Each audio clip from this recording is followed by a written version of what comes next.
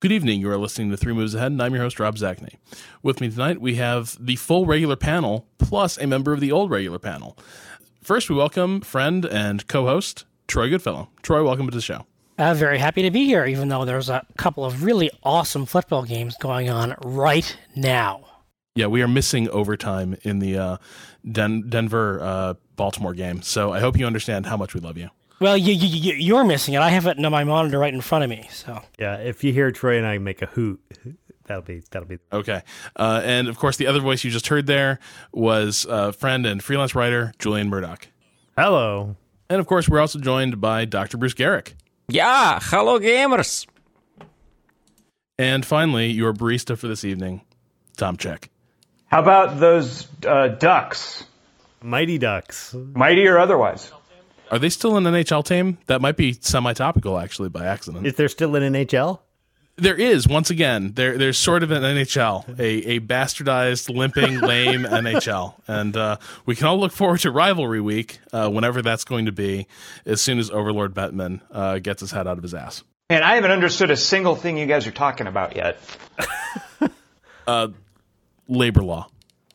So anyway, the reason we've all gathered together is to talk about some of our favorite games from 2012, some trends we may have noticed over the course of the year, and then kind of what we're all sort of looking forward to this year. It's a bit of a grab bag of topics, but it's a chance for us to all touch base and sort of compare notes over what was I thought, a pretty terrific 2012 and what promises to be an exciting 2013.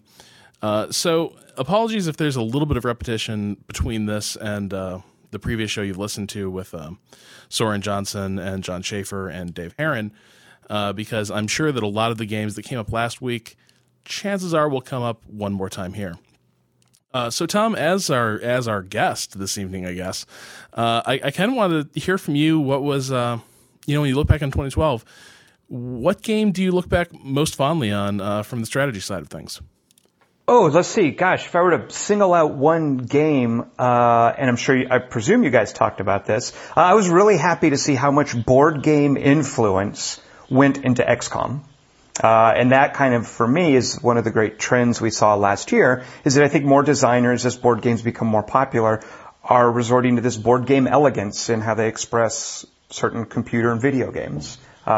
So I think XCOM is kind of a brave standard for where strategy games are heading, what kind of influences we're seeing in them, and it was certainly one of my 10 favorite games of last year. Yeah, absolutely. I mean, it's hard for me to think of much other than XCOM. Certainly by hours played, it's the strategy game of 2012 for me. Yeah, you people are crazy. Uh-oh. As far as I know, only one game was released in 2012, and that was Battle of the Bulge for iOS. Which, by the way, I would like to say also exhibits that same sort of board game simplicity, yes. or a more Euro-oriented board game. I mean, that as a guy who board games have been bouncing off me for the last, 5, 6, 7 years, it was awesome to finally just receive one dead center, right in the middle of the chest. It was like a fatality. I mean, I love that game.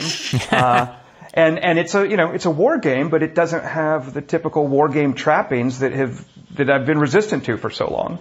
So, great point, Bruce. And I think of that as another example of this sort of board game streamlining that we're seeing in some computer games. So Bruce, there were no games before December? I can't. Oh, there was one. Yes, you're right. There was one game that came out. I think it came out in May. And it was called Conflict of Heroes: Awakening the Bear. And as far as I know, those are the only two games that came out last year. Board game influence, by the way, in Conflict of Heroes: Awakening the Bear. You can see your dice, you can see your tiles. Yeah, exactly. Yeah, I mean, is it even influence, or is it a direct translation of that to PC? Well, I haven't played the original game. It's a direct port, pretty much. But okay. I think that the thing that Tom is pointing out is really true. And what I'm glad about in terms of war games is that, what Tom is describing is this great, sort of sweet spot war game design is really what war games were, just 20 short years ago, 15 short years ago, in a board game format. And I think computers really took board games to a place that, I'm not sure we all wanted them to go. I mean, it's nice that they did, but it sort of excluded everything else. And, the games that were bouncing off of Tom were probably bouncing off of him for a good reason, because they were so, just tailored to the computer interface and the, multiple different levels that you had to dig through to find all sorts of details. But, I mean, if you put Battle of the Bulge out on a dining room table, which, by the way, you can do since it's available as a PDF for the Kickstarter subscribers and or Kickstarter backers, and the LLM game will be as well. And it's prototyped that way also. It's not just a beer and pretzels game. It's actually I would call it, a low complexity but serious area movement board game. And I don't know. I mean, we've all been taught that war games are these weird hex things that have 1,000 different menus, and that's kind of a shame. Well, but I have to call BS on you a little bit, Bruce, there, because you actually, I mean, maybe you're not saying this, but you're holding up Conflict of Heroes, the Matrix port of the board game, as like a good game of last year. But when I brought up Conflict of Heroes like a year and a half ago as a board game, you called it like wargaming for babies. Like you just pissed all over it as like overly simplified, whatever. But somehow you think it's actually good when they ported it to PC, when it's exactly the same game. Yeah, I think it's actually much better on the PC than it is. Why? Because you can do all that sort of stuff and sort of analyze it and all that without having to have another player sitting there waiting for you to do it. Yeah. I want to back Bruce up on this too, because I have this year alone bought at least 4 board games based entirely on being first exposed to a port of them, generally on the iPad. And something like Conflict of Heroes, which I like as a computer game, I would have no desire to sit down and play the board game of that. But I think that's another example of the board gaming influence that we're seeing. Is there are these great iPad ports and great PC ports of games that might not necessarily be, that you might even never get to play at a table if you have the analog version.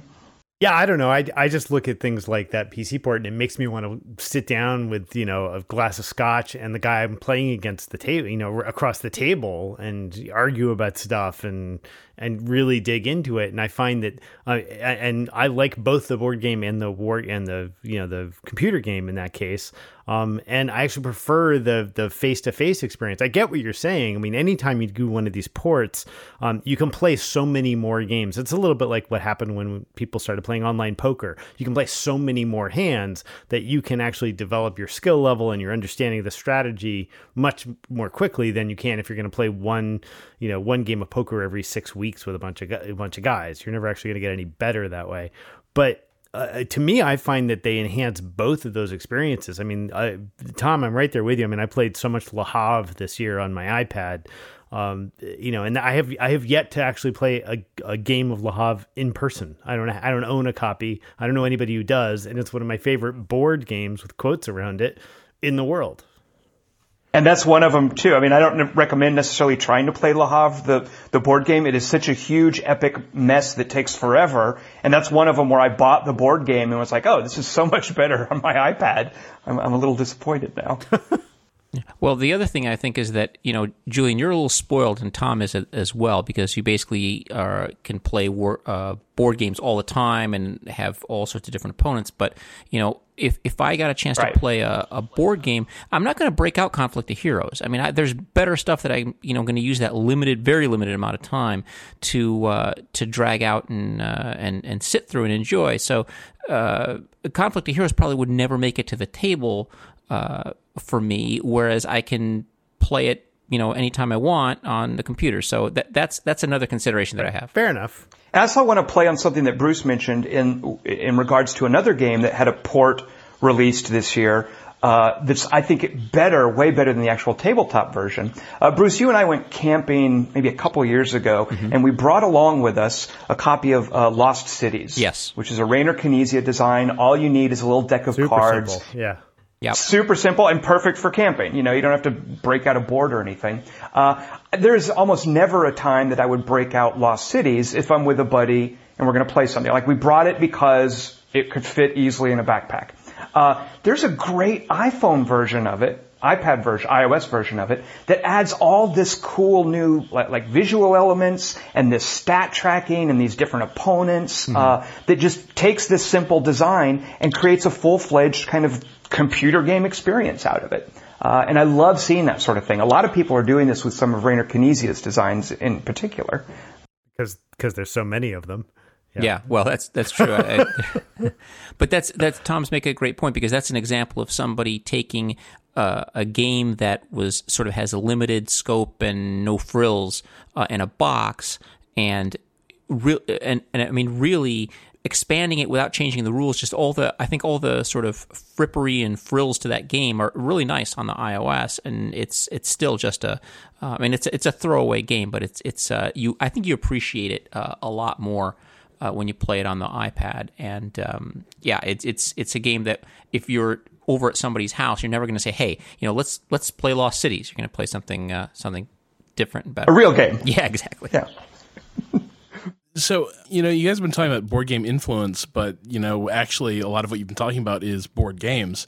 And I'd just like to turn back to XCOM for a moment, just to touch on that board game influence on XCOM a little bit more. Because I guess, I'm not entirely sure I see it, unless you just, by board game, unless you mean that board game has kind of become a shorthand for, simple rules, fast play. Well, it's a tactical miniatures game, right? I mean, if you were going to put that game on the table, it would effectively be Space Hulk, right? It is, it's I go, you go. You have units with very well understood and fairly simple statistics. You move them one at a time. I mean, it is effectively a tactical miniatures game that just happens to have been put into a computer format. Plus the geographic stuff, the very simple placement of satellites, placement of aircraft.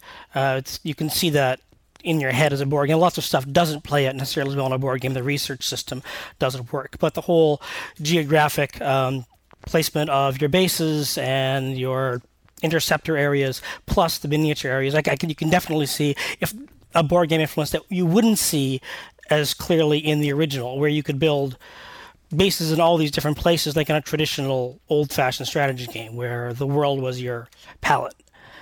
Because you are much more confined and limited in what you can do. Right. It's even the overworld game, the strategic game is even laid out like you could imagine a mat in front of you if you were playing, some tile laying game, right? Where you'd be sitting here picking up this tile and putting down the I get more satellites tile. But that actually, something that came up last week, and certainly I think is one of the recurring complaints about the game, is that XCOM sort of has this linear path, and as you said, Troy, the research and a lot of the progression stuff doesn't quite necessarily tie in. And I guess I'm just curious, to what extent did you guys find that a drag on the game, or did you? Well, here's one of the weird things about XCOM. This is one of the trends that I've noticed, at least in mainstream coverage of strategy games. And one reason why I think XCOM really took off like big and got so many Game of the Year awards, not just that it's an excellent game, but that it tapped into this really growing sense in the gaming media and the gaming world that games are about stories. Now, here on Three Moves Ahead, we've always been talking about the stories that come out of strategy games and the ones we write in our own heads. And this is why, people loved Crusader Kings and people loved FTL and people loved XCOM because it let them do this. But XCOM more so because it is such a clear, linear, obvious story with clear progression, clear plot points all the way through. Yes, you can stop and, keep leveling up and get everyone really strong and everyone geared up and then go to the last great battle.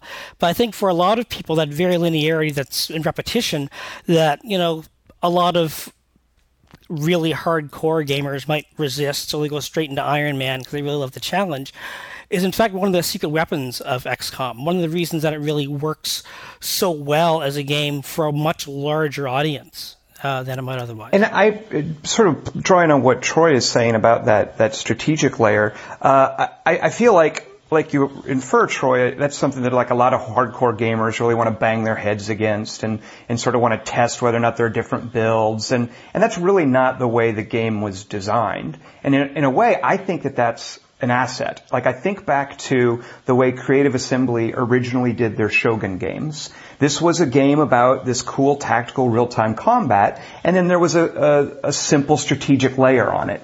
I think one of the things that Firaxis did so well with XCOM is they simplified that strategic layer. You know, Bruce has written a lot about how so often, he writes more specifically about war games, but this applies in so many areas. Computers do things just because they can. You can make it more complex. You can have all these little things running under the background. You can put lots of stats in. The player doesn't necessarily have to track them. To Firaxis' credit, they cut away so much stuff that a computer could normally do. And part of where they did that was the strategic layer. You know, when people think about XCOM, they don't remember, okay, I put a satellite up over South America, right, and then I got 2 engineers. They remember I was fighting this battle, and then a thin man appeared over here, and then my sniper took him out and saved the life of my shotgunner. Yeah. You know, and XCOM is so good at getting you, it's built to get you to those parts of the game quickly, painlessly, and if you don't have a lot of branching structures for how to get there, I don't really think that's something that they were trying to do. They just wanted to get you to that tactical combat. And by the way, go ahead, Rob. Sorry. No, I was going to say that's actually, I hadn't thought of it in those terms, in terms of delivering you quickly to sort of the meat of the game. But now that I think of it, like when I think about the experience of just sitting down and what shall I play tonight, you know? And with XCOM, it's really reliable. I know exactly what I want and what I'm going to get within about 5 minutes of starting. Right. Yeah, and for me, actually, I didn't care all that much about the strategic layer of the game in the first place, and I was enamored. To me, the whole allure of that style of game was the Laser Squad Nemesis version, right? Where you're really just about that, right, that tactical interplay. I mean, I love those kinds of games. And so the simplification of the strategic layer just kind of got some stuff out of the way I didn't give a crap about all that much anyway, and let me get to the juicy part I wanted. And more importantly, when I talk about board game influence, I'm not even thinking of the strategic layer. I'm thinking of that tactical layer where instead of time units, you just have 2 actions per each dude. Like, that's such a simple, like, piece-oriented mechanic. Like, every piece just does 2 things. That's it, period. Yep. No ifs, ands, or buts. And now, there are ifs, ands, or buts with the skill tree. But that's this great bit of simplicity that I remember, you know, I wanted my time units when I was thinking about a new XCOM. It wasn't until I played it that I realized, oh, I can have a board gamey XCOM, and this can work great. Yep. I agree that that sort of board game concept. I mean, I'm just going to reiterate what Tom said, but I mean the feel, the difference. People say, well, the first XCOM had a very board gamey sort of tactical combat, and it actually didn't. You'd never have in board games. It would be impossible to have maps. Not impossible, but it would be very cumbersome to have maps that big and have line of sight that was that long. It just wouldn't happen. I mean, the only game that you do that with would be Advanced Squad Leader, and how many people play that. So reducing the map size, turning it into a single, basically a single screen or tactical problem is a very board game solution, and I'm glad that they went that way. So just, speaking for myself, actually, in terms of things that I really enjoyed last year and kind of hope continues into this year, and this ties in XCOM as well, is I feel like in the last year we were really kind of lucky with a lot of cool expansions and add-ons to already good games. I really thought highly of the Rise of the Samurai, Fall of the Samurai expansion for Shogun 2. The Red Turn DLC for Unity of Command. I thought Sins of Solar Empire Rebellion was just absolutely, positively one of my favorite games of the year. And so I'm kind of hoping that, that Firaxis will also treat XCOM to that same sort of post-release support, and that we can look forward to. Yeah, that ship kind of sailed. I mean, that I forget, Slingshot. What was the name of the first round of DLC? Yeah, the Slingshot was the first DLC, which was about a few missions, and you get some super heavy soldier, and that's kind of it. And there's a new DLC that came out last week or the week before. Which is actually a patch, though. Isn't that just a patch? Like, they're not charging for it. They're just enabling those. No, it's free DLC. It's also not a patch, though. It was So modders had found those options for, I guess you'd call it like a new game plus approach to XCOM, where you could activate or turn off, depending on what sort of game you wanted, all these different variables that you could add to XCOM. And that had been disabled for the release version because I guess it just hadn't been finished. And now it is finished, and so they released it for free and just patched it into the game. So a little bit of patch, a little bit of expansion. Well, the reason I would harp on the semantic difference is there is DLC, there is paid DLC for XCOM, and this is not that. I love those little options, by the way. I love what they're thinking there, and it certainly makes me want to play again. But they've already released really terrible DLC for it. Hopefully, in a way, Rob, I sort of like, well, the jury's still out. We'll see. They've got 1 minus, 1 plus. Let's see where the third DLC lands. But I'm glad you mentioned DLC, Rob, because for the most part, I was kind of disappointed in a lot of the DLC that came out this year. Gods and Kings for Civilization 5. I know we all have sort of we have some different opinions on Civ 5, but I really didn't feel that did that game any favors. There was a decent Dota clone called, not decent, there was a Dota clone that I didn't like called Guardians of Middle-earth, and they're releasing all these little $2 characters for that based on the Hobbit movie. That's Monolith and Warner Brothers. I think that's terrible DLC. I actually thought that was a surprisingly good game, and it may just be a battle of low expectations, but Jeff Kanata turned me onto that, and we played a ton of it. And as a hardcore League of Legends guy, to me it was just a great, great game to sit down there on the couch and play sitting next to my son. So I don't know. I thought that I actually was intrigued by that. Now I obviously don't think it's going to have any legs, but given how bad it could have been, I actually thought it introduced a bunch of new interesting ideas. I think some of it has to do with whether or not you're a believer in a certain franchise, about whether or not you think that the DLC is going to be, worth it. I'm with Rob on Sins of a Solar Empire. I mean, those guys, to my mind, can almost do no wrong at this point. Well, my problem with Guardians of Middle-earth is actually one word, and that word is awesome nice. There's a really good Defense of the Ancients clone. Oh, it's just awesome. Yeah. And it's a great way to play that on consoles. And, all that Guardians of Middle-earth offers is a kind of an approximation of League of Legends on a console. And, it has almost no Middle-earth flavor, if you're expecting that.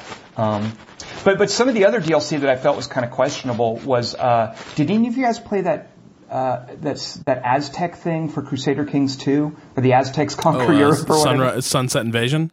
Sunset Invasion? No. I did. No. That seemed, did you like that? I mean, I love sort of I liked it a lot. Fancifulness of it. Okay, so I didn't know if that was like a plus or minus DLC for this year. Okay, so what I really liked about it, aside from the sheer weirdness of it, right? Because I mean, it's like. Harry, what's that guy, Harry Turtledove or whatever, someone comes back and delivers AK-47s to Robert E. Lee, shit like that. This is similarly like Bizarro Land, Crusader Kings. But there's a couple things I really enjoy. I guess the main thing I really dig, though, is just you're so used to the action in Crusader Kings happening a certain way across the map. You know what I mean? Like, like action moves from Central Europe out to the west, or it moves from France either inland, or there's action toward England. But like having sort of this new disruption just sort of appear along the coast of Europe, kind of throws a lot of the normal gameplay I expect from a grand strategy game set in Europe, throws that right out the window. And so it's kind of like, you're seeing this map for the first time. And that was one of the intentions when they designed it, was that the danger is always on Eastern Europe. That's where the Mongols come. That's where the Turks come. The thinking was, well, there isn't a historical threat coming from the West. Why don't we just make one up and have some fun with it, and let's see if we can make our forums explode, which they kind of did, and just make something kind of crazy, and just play with the idea of pressure coming from the West, just as there's pressure coming from the East in the 13th century, and there's always pressure coming from the East. The Russians and Poles really get it really hard in Crusader Kings, and they had two really, I think, great expansions this year in Sword of Islam, which opened up the Muslim states for play, and Legacy of Rome, which did some stuff with the Byzantines, but really did actually its biggest improvements were just core changes to the game in making management of vassals easier, in giving this retinue idea for having a base small army through. And they have another expansion coming out. Well, when people listen to this podcast, it'll be Monday. So coming out on Monday, they have the Republic expansion coming, which from what I'm reading is just going to be an entirely new way of playing the game, because you're playing a family within a republic. So even if you don't control the republic, you can still be a merchant family fighting for trade within it, which is, once again, an entirely new way of playing this game. And so they're really trying to build this huge palette of medieval Europe, one expansion at a time, which has some problems, because you have to keep learning new rules all the way through. But the quality is still there. It's still remarkably stable. And I know they have some more announcements coming in 2013 that my job forbids me from saying anything about. But there's Sunset Invasion is the one I did not put a lot of time into, because it's Crusader Kings is sort of one of my comfort games. When you talk about XCOM, how you know what you're going to get. The thing about with Crusader Kings is I don't know what I'm going to get, but it's like a roguelike. That unpredictability is the comfort for me, not the predictability you would get from, say, XCOM or Civilization. Those are different kinds of comfort. Before we get entirely away from DLC, I also want to point out Paradox offered, and I haven't played this, but I've heard great things about it, and I'm psyched to try it. They offered some DLC for Warlock, that fantasy turn-based game, which basically adds a zombie apocalypse to Warlock. I think it's called Armageddon. Really? Yeah, so... It similarly, I think it also changes up the overarching game structure, kind of like the Sunset Invasion thing does. Well, and that also brings to mind, I think this was a great, great year, arguably the best year since the release of Masters of Magic for turn-based fantasy strategy games, because we had Warlock, we had Conquest of Elysium 3, we had Fallen Enchantress. And then we had this really weird Dark Horse at the end of the year. I don't know if any of you have gotten a chance to play this, but there's a really, really good, very, I would call it sim-texy game called Eador Genesis. I don't even know if I'm saying the name correctly. Eador, whatever. Eeyore. Call it Eeyore Genesis, which is a great turn-based fantasy strategy game. So we had four of those this year that were really good. Boy, I don't know. So I have not played Conquest of Elysium, much to my shame, because we actually covered it, and quite favorably as well. So I feel a little bit crappy on that score. But I guess my question to you, Tom, is is it a banner year for that sort of game, in part just because it's been that field's sort of been lying fallow for a number of years prior? Oh, absolutely. I mean, yeah, we definitely have not had, turn-based fantasy, I don't think. I mean, we had, before Fallen Enchantress, there was like Elemental, and before then, what was the last? It was Fantasy General. Yeah, I guess you have to go back that far. But it was just odd in one year to get four of those. Which one's the best one? I'm really leaning towards Eeyore Genesis. Eador. Eeyore, yeah. Although as much as I love the personality and as much as I love the creativity that goes into Conquest of Elysium, I feel that Eador Genesis does some really cool new things that actually tie into something else I would like to bring up. So let's get serious a moment, because this is kind of sad. I think it's time to say goodbye to an old friend, and I think that 2012 was the death of the Hex. Oh, come on. Yeah, here we go. No. All right. Nope. Let me make my case, and maybe there will be a link at the bottom of this podcast to an incendiary blog post I will write about it at 2:45. But we had, the Hex went through a long, painful struggle with the design, the AI, and Civilization 5. And I think last year, we can finally put it to bed and replace it with something else. The Octagon. So Bruce, Bruce actually accidentally brought this up. He's the one that brought this to my attention. He probably doesn't even know he did this. When Bruce is not busy ruthlessly subjecting games to things like history and science and math, that kind of stuff, he'll occasionally say something that's almost poetic, or that almost has some sort of poetic insight. And one such thing happened during a conversation about Battle of the Bulge.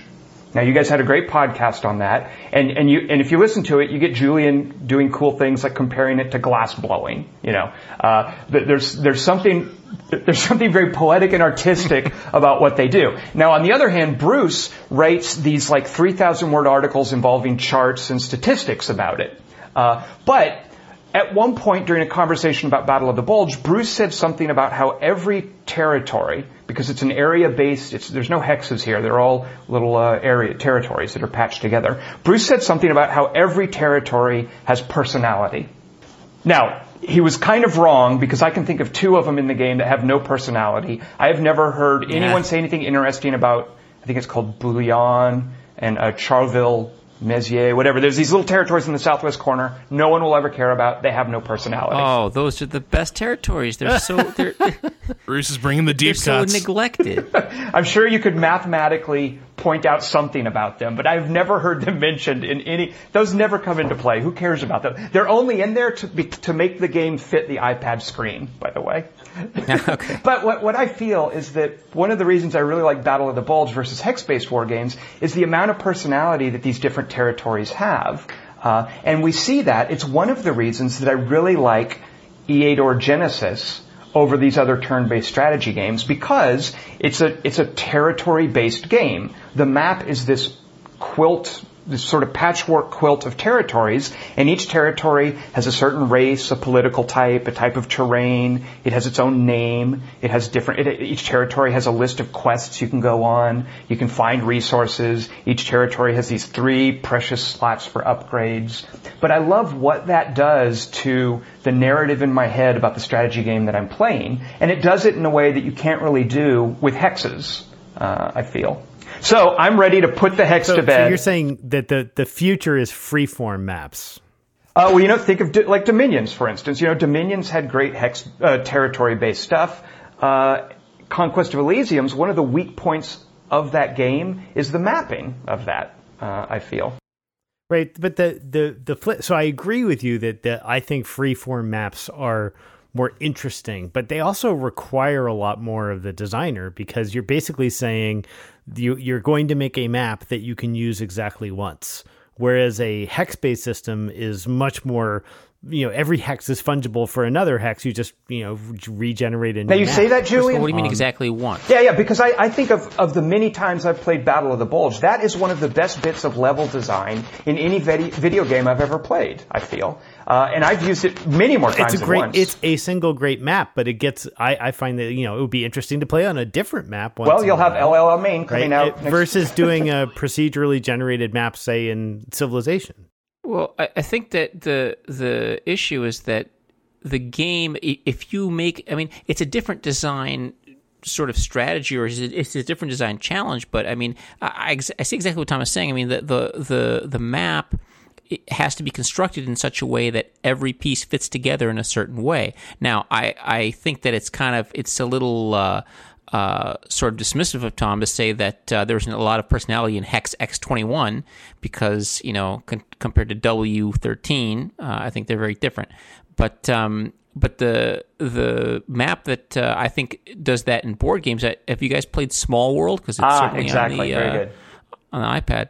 So yeah, I think that's exactly the kind of thing that Tom's talking about. Every little territory in Small World, I think has its own little personality, and that's a map that only gets used once, as far as I know, unless it's in some other game. But my point is that you're making a game where you're always going to play the same map. Compare that to something like Memoir 44, where you're playing 100 different maps on that. But that's actually not entirely true, Julian, because E8 or Genesis is randomly generated maps. It's just the approach of having a self-contained territory with a set of with personality, like Bruce described Battle of the Bulge. That's random. That's different every time. So it doesn't have to be a single map. Yeah. Well, that's cool. I don't know, man. Like, I don't know. This almost seems like, it's like 2001 or something. You're saying, now that we've got third person shooters, I think we can put our friend first person to bed. Like, I don't know. Like, yeah, I mean, hexes. Well, okay, hold on. Just to be fair, I'm just throwing out an incendiary headline before I make my point. The hexes aren't going anywhere. Clicks. Yeah, exactly. This is not Fidget, my friend. That's not going to fly here. Oh, that was low. Well, I just want to point out that I brought this up in 2000 in a column that I wrote in Computer Gaming World, in which I predicted that combat mission would destroy hex-based wargaming. Because I thought that after people played combat mission, there's no way that anybody could possibly go back to squares on hexes and moving them around when you could have, you could order a tank that looked like an actual, Tiger I and put it on top of a hill and then, have it shoot at some kind of, T-34. I thought that was just, nobody would ever want to do anything with hexes again. And of course, I was completely and utterly wrong. So plus I think the hex has done very well in 2012 since it got the War in the East expansion down to the Danube, which I think while I think we had a podcast about that, which didn't look too kindly on some aspects of it. I thought that I think War in the East is just a fantastic game, even more so now that I've played another 2012 release called Decisive Campaigns Case Blue. Although that game's interesting, but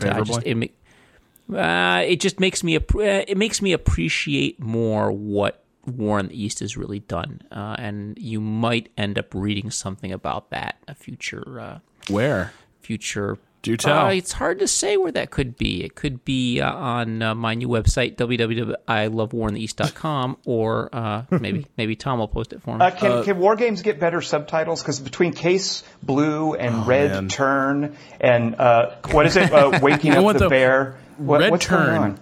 Red Turn and Unity of Command are actually, like, at least they don't sound quite like everything else, because, like, Unity is kind of a weird thing in a war game thing, and Red Turn, what the hell is a Red Turn? Those are good questions, as opposed to, like, Fire in the East, Desert on Fire, stuff, just all that stuff, Conflict of Blank. So, that's... Tide of Iron. Yeah.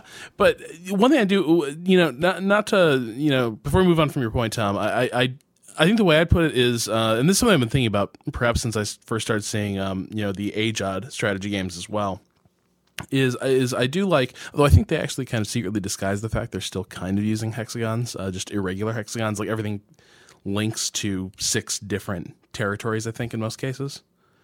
If you look at those maps. There's still big maps, and there's still, it's just the hexagons are bigger, you can fit more things in them, Right, and they can change, the map flows a little differently than it does in a normal hex-based war game. And I think, to your point, I do like the idea that you're seeing more of a departure from this idea that, there's almost like this, whether it's hexes or squares or whatever, there's almost this default idea that the map should be made up of these little subunits, and then occasionally, like in some place on one of these subunits, there's going to be something of significance.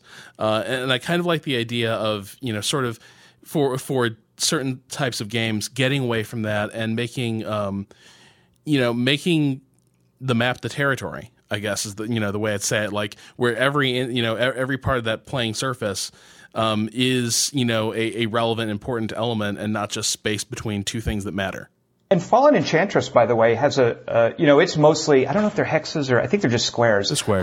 But they do a really cool thing, though, where they have, and they even have a name for them, not modules, but they're these basically big patches of pre-built territory that will load up into a random map, and they have a particular boss and a particular type of terrain and units and behavior biomes or something. Yeah, it's got some name like that, but it's that same idea of let the designers create something with personality and put it into a strategy game where normally the players have to impose personality by building cities and moving their units around. That's kind of what I'm getting at, is that I love seeing that kind of personality loaded into games that have previously just been crazy open, go wherever you want, do whatever you want, impose your own personality onto the map.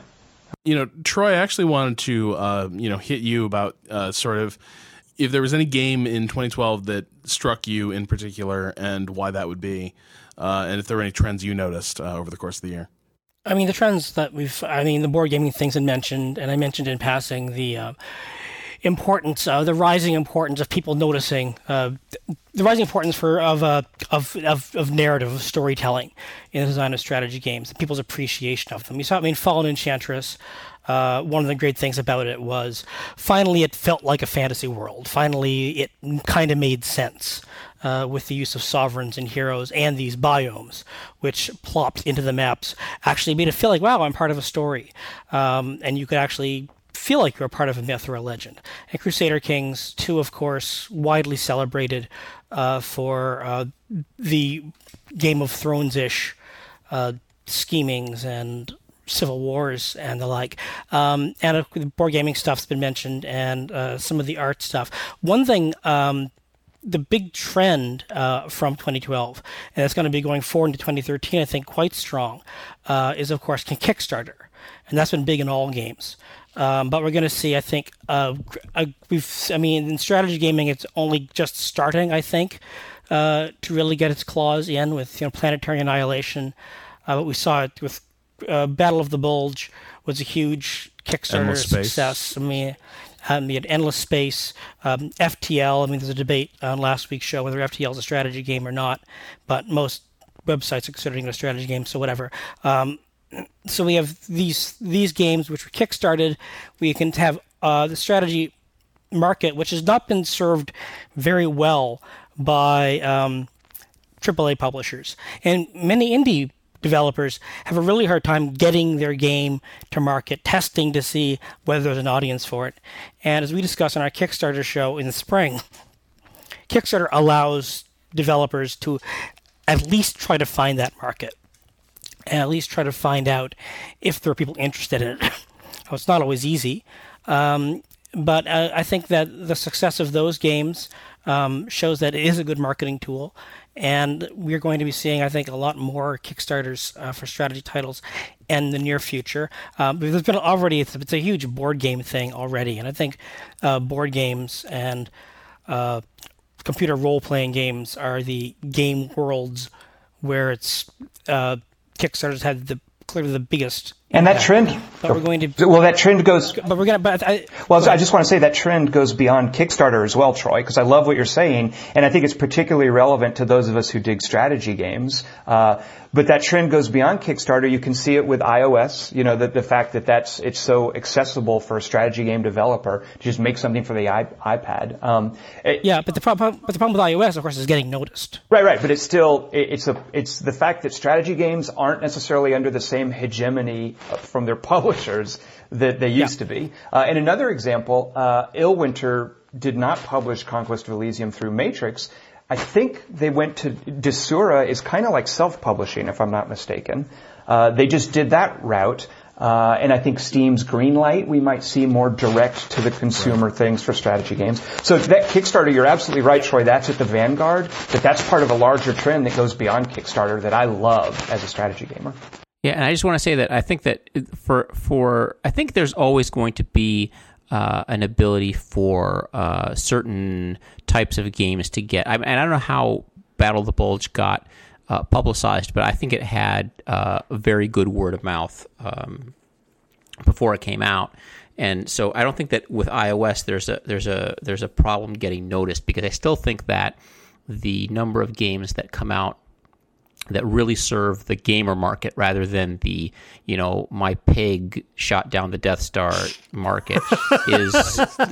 Yes. If somebody really puts out a good, like for example, like a 4X space game on the iPad, people will know about it. The people are out there to make that known. I think that every time of course the board game community keeps people very well abreast of what's coming out on the iPad. I was interested to see a great game, Stone Age, that I think just came out on the iPad. I only found out about it by reading Tom's website, but I think that kind of stuff people will hear about it, and it's a simply a function of the fact that there aren't that many real gamer type, serious, interesting strategy games out there. They're going to get noticed. One genre where you really can't get out from under publishers because it tends to require greater production values. I'm curious how you guys felt 2012 treated real-time strategy games. Well, there weren't many, were there? There was what Wargame. was there? There was Wargame, European Escalation. Yeah. Which is great. That was terrific. Great. And Yeah. that came out of Focus Home, who are, I think, pretty serious about making inroads into PC gaming. They're not a major publisher by any means, but it looks like they've done pretty well by Yugen Systems. Although I say that, but is Airland Battle still going to be with them? I don't know. But by the way, Wargame European Escalation was another example of a game that got some great, almost entirely, if I'm not mistaken, free DLC over the course of the year. Tons. Lots they did of a new great game modes. job with post-release support. Yeah. So I'm trying to think. I mean, the real-time strategy market. I mean, if you're thinking about traditional RTSs, it's. I thought it was a great year. You always think it's a great year for Okay, RTS. so how? Because you define RTS Sure. so broadly. But Well, I do. I mean, Tell me, I Tom. do. As far as traditional games, we had Wargame European Escalation. You guys have already mentioned Sins of a Solar Empire Rebellion. Right. And the funny thing is, I don't even think of that. Like, Julian mentioned it in the context of an add-on, and I guess it is. It's kind of like a reworking of The Sins of continuing story. yeah, it's hard to know what to characterize Sin's expansions are. Rebellion as, in 'cause they're- particular, I think, is a tricky Yeah. one because it's like where all their previous stuff kind of came together and was rationalized beautifully, and then there was also some game-changing stuff that I thought worked really well. So it's hard to separate like the incrementalism inherent in it for the way that it also just adds this layer of spit and polish to everything, and all these previously disparate mechanics suddenly seem to interact much more tightly and more interestingly than they did before. Right. And those guys, by the way, are going strong, and we'll be seeing more about Sins of a Dark Age from them in the coming months. Mm-hmm. So those two came out. Also, I didn't try it, but did any of you guys play the Heart of the Swarm beta for StarCraft 2? Yes, I've been playing it a bit. Yeah, but that's a beta. It doesn't count until it comes out. Well, no, but what it says to me, though, is I remember being worried about the, I don't know what you want to call it, but when they announced StarCraft 2, and they announced it would be split into 3 parts, I was concerned about the Harry Potterization or the Twilightization or whatever. The Activisioning? Yeah. Or Miramaxing, if you want to think of the cinematic analog. But yeah, exactly, splitting it into multiple releases. And I thought, it's just going to be sort of rinky-dink episodic content. And it seems like Heart of the Swarm is really just reworking a lot of in a game that it can't be easy to rework that. Anyway, that was a beta, but you're right, that's not until next year. But I really also liked the revamping of Age of Empires Online. I had tried a couple times to go back to Age of Empires in the year or so since we spoke about it, and I kind of bounced off it because the Farmville stuff just kept getting horrible. in the way, and the item stuff kept getting in the way. So, what happened? Like something changed for you this year that made it much more palatable to you. They completely ripped the guts out of that business model. You could everything that you had to buy, you could pretty much earn by grinding if you wanted. It didn't change that it was a grind-based game, and that you were playing to earn incremental upgrades. But the business model got a lot friendlier, and I think the content got more generous. And they added more options for multiplayer, for skirmishing, but they completely revised that game. So I think that was an example of a good RTS. Of course, then they ceased ongoing development, which is exactly. I know. It's sort of, yeah. But now here we go, where I'm going to go ahead and RTSs to me also include things like tower defense games and Dota clones. So we talked about Guardians of Middle-earth. Awesome Knots, I think, was a really good Dota clone. If you want to talk about tower defense games, there was a really cool one released early in the year called Unstoppable Gorg, where you rotated your towers on little orbital patterns, kind of. Orcs Must Die 2 was a great action-oriented tower defense game that came out last year. A conventional tower defense game with this crazy long, addictive RPG grind for the iPad was called Defender Chronicles 2. That was last year. And we even saw on the iPad a couple of conventional RTSs. There was one called Autumn Dynasty, which had this... Well, I was going to say, Autumn Dynasty I loved. Yeah, it had a beautiful calligraphy sort of a style to it, very much built for the iPad. There was another great iPad RTS called Euphoria. Now, Euphoria's been around for a while, but the iPad version of Euphoria was considerably reworked. And I think those guys got some really unfair treatment by folks who just thought it was a straight-up port. Like Euphoria HD on the iPad is a brand new game, and I loved that as an RTS player. So overall, I was very happy with the state, even though you're right, there are far fewer of them. But I think just to that though, I think I would be wary of. I'm not sure. Like if you were to say there was a heyday of RTS games, I'm not sure we were better served then because so many RTS games, when the genre was really sort of a booming, growing space and we were sort of fighting to get in, a lot of that stuff was really forgettable. I mean. Like, and I didn't play a lot of these games. Like, I never played like Crush, Kill, and Destroy, for instance. But like, you know what I mean? Like, I look back on that era, and it was like there were still only maybe 2 RTSs a year we really cared about. Right. And it sort of like seems this year we still got that. It's just now we don't have like too much direct to sort through.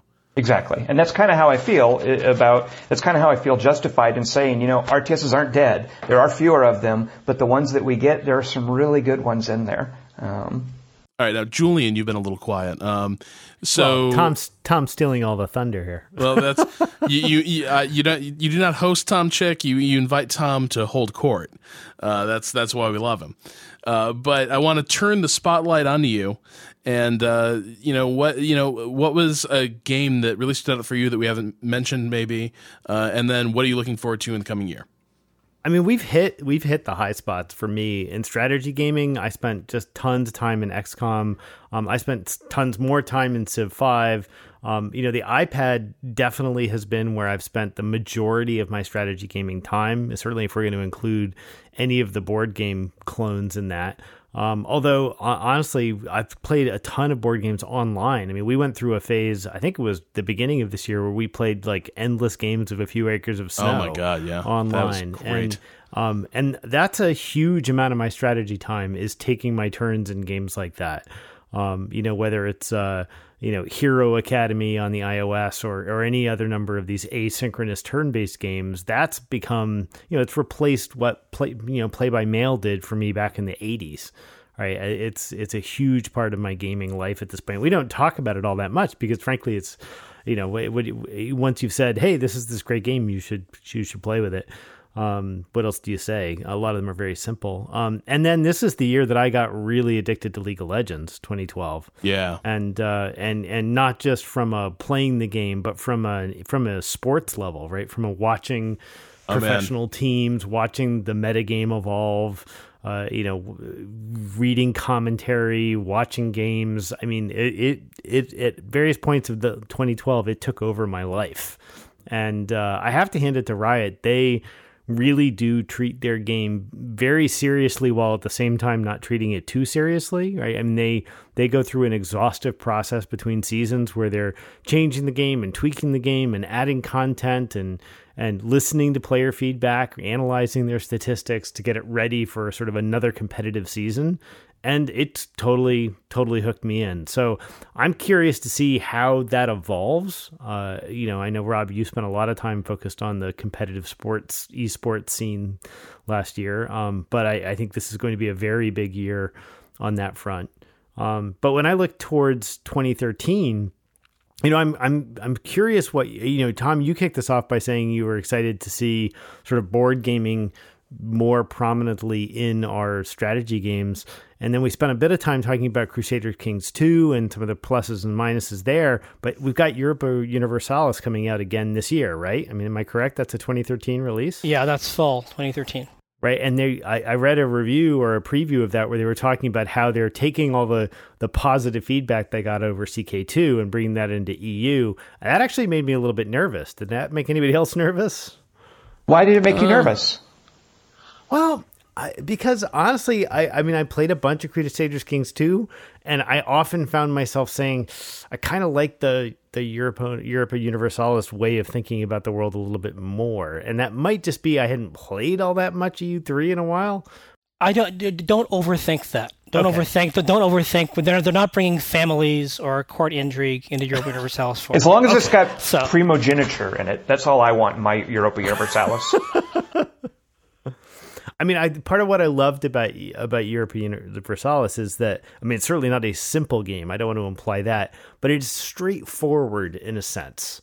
And it certainly could be very long and involved, but I always felt like I understood what was going on, and I never felt blindsided. Which to me is, for that kind of game was what I wanted. It felt like I was playing a big, complicated territory control board game in a sense. I sympathize with Paradox on this score, though, because on the one hand, see, I actually want to be blindsided a little more in Europa Universalis. That's my one lasting complaint, I think, when I walk away from EU3 is that in the course of a long game, there's just not enough curveballs thrown at me to really stop me, to really, throw me off my game plan. Whereas Crusader Kings 2, it was kind of like, you'd have a few successions go pretty much according to plan, and there'd be a lot of like consistency between And then one something rule and another. insane happens. Yeah, and then just all hell would break loose. Either it didn't even have to do with you, or you had to cut your cousin's throat or something. Something awesome would happen, and the whole game just turned over, and suddenly it was, you're basically playing a new game, loosely tied back to your old one in a way that I really enjoyed. I guess I'm happy to have them live in separate worlds. I get what you're saying. It's a little bit of the peanut butter and chocolate. Yeah, I can right? see that. I can see that. But if we're talking about stuff I'm looking forward to in 2013, I went through the list, and that's it. That's the top of my list by far. All right, and I guess Bruce, have we hit you up with these pressing questions? I think the only game I'm looking forward to is the El Alamein game from Shenandoah, which is obviously the next John Butterfield designed iOS war game that I'm sure I'm going to play to death. But I am looking forward to SimCity. Yes, for sure. And Rome Total War 2, because Shogun was so good. Yeah, exactly. That's very true. I forget to be excited about Rome, I think, in part because I've just, I've sort of been taking Shogun for granted. It's weird. Shogun 2, I think I enjoyed more than any Total War in years. But then in a weird way, I also view Total War as this like sort of constant in, in the strategy sphere. And I almost like, I guess in a weird way, I just, I do take it for granted. And I tend to forget that Rome's coming. And hopefully they can not ruin it this time. We should know more in a few days, I think. THQ's assets are being auctioned off, and hopefully we'll know more about the fate of Company of Heroes 2 in the near future. Yeah, I gotta figure it's going to come out, because by all accounts, it's pretty close to complete and releasable. So I gotta believe, like someone's going to want to do something with a finished, fairly marketable game. Yeah, you just have to hope that somebody doesn't just be like, oh, it's almost done, release it. Right. Yeah. you hope somebody steps up and says, yeah, let's give them the extra $450,000 it takes for them to run it through QA. I gotta say the whole THQ saga has been kind of dispiriting for me, in part like for all their flaws. As a publisher at times, I will say the one thing that's still sort of separated THQ from a lot of other major publishers is that you could still find cool, kind of risky, different projects that weren't just trying so hard to be mainstream marketable. I look at games like like anything from Relic, really, like Metro. It sort of seemed like THQ was a major publisher where sort of not entirely like oddball, niche projects could get through, but it definitely seemed like a place that was a little more open to creative thinking than a lot of other major publishers. And I'm really sorry to see them go. And now they're dead. Thanks, Udraw. Casuals are the future. Actually, I think Julian's made that prediction many times. Julian killed Udraw. He killed THQ. You know me. You know how much I loved the U-Draw. I do. I remember the schoolboyish delight as you unwrapped the U-Draw I brought to your house, and we played that one game with the drawing shit that didn't work. And then it went right into a bin in the basement. Yeah, pretty much the ET of our time. All right. Well, so I think that about covers everything from last year, and there's a lot of stuff to look forward to next year. I would have to say, on balance, I looked at 2012 as really an astonishingly strong year for strategy games. Probably one of the best I've seen since I started doing this. And 2013, we were talking about this last week. I think Dave Heron brought it up that it seems a little bit thinner than last year. And that might be true, but I do think that's crazy. I don't know. Last year was really good, but if it does appear thinner, I think it's only because you're comparing it to a really strong year. I think 2012 was really special. Well, and also, wouldn't you have said the same thing, Rob, in January of 2012? Yeah, because there are going to be a lot of surprises that are going to take us. That's true. I mean, who would have expected Fallen Enchantress not to be terrible? Who would have expected XCOM to be so good? To be honest, that's true. I mean, and we already know that we have Rome Total War 2 coming out. We have Robo Universalis 4 coming out. We have Company of Heroes 2 coming out and sometime. Like we have crazy. we have LL Main, and there's 4 games right there that are at least going to be better than average. And there's a bunch of stuff that we didn't even know is coming. So I think 2013 is going to be rock solid. All right. And on that note, we will leave you to enjoy the rest of this new year, and we will be talking about strategy games throughout it. Look forward to seeing what happens over the next 12 months, and look forward to sharing those months with you. That'll do it for tonight's show. As always, my thanks to our producer, Michael Hermes, for cutting this episode together, and my thanks to my panel and our guest, Tom Chick, for appearing with me and patiently waiting while I raced across Cambridge to make it back from a football game so I could record this episode. So thanks, guys. Sorry I kept you waiting. Good luck to the Ravens, and see you next week. Say goodnight, everybody. Good night, everyone. Hey, bye. Good night. Go Anaheim Angels!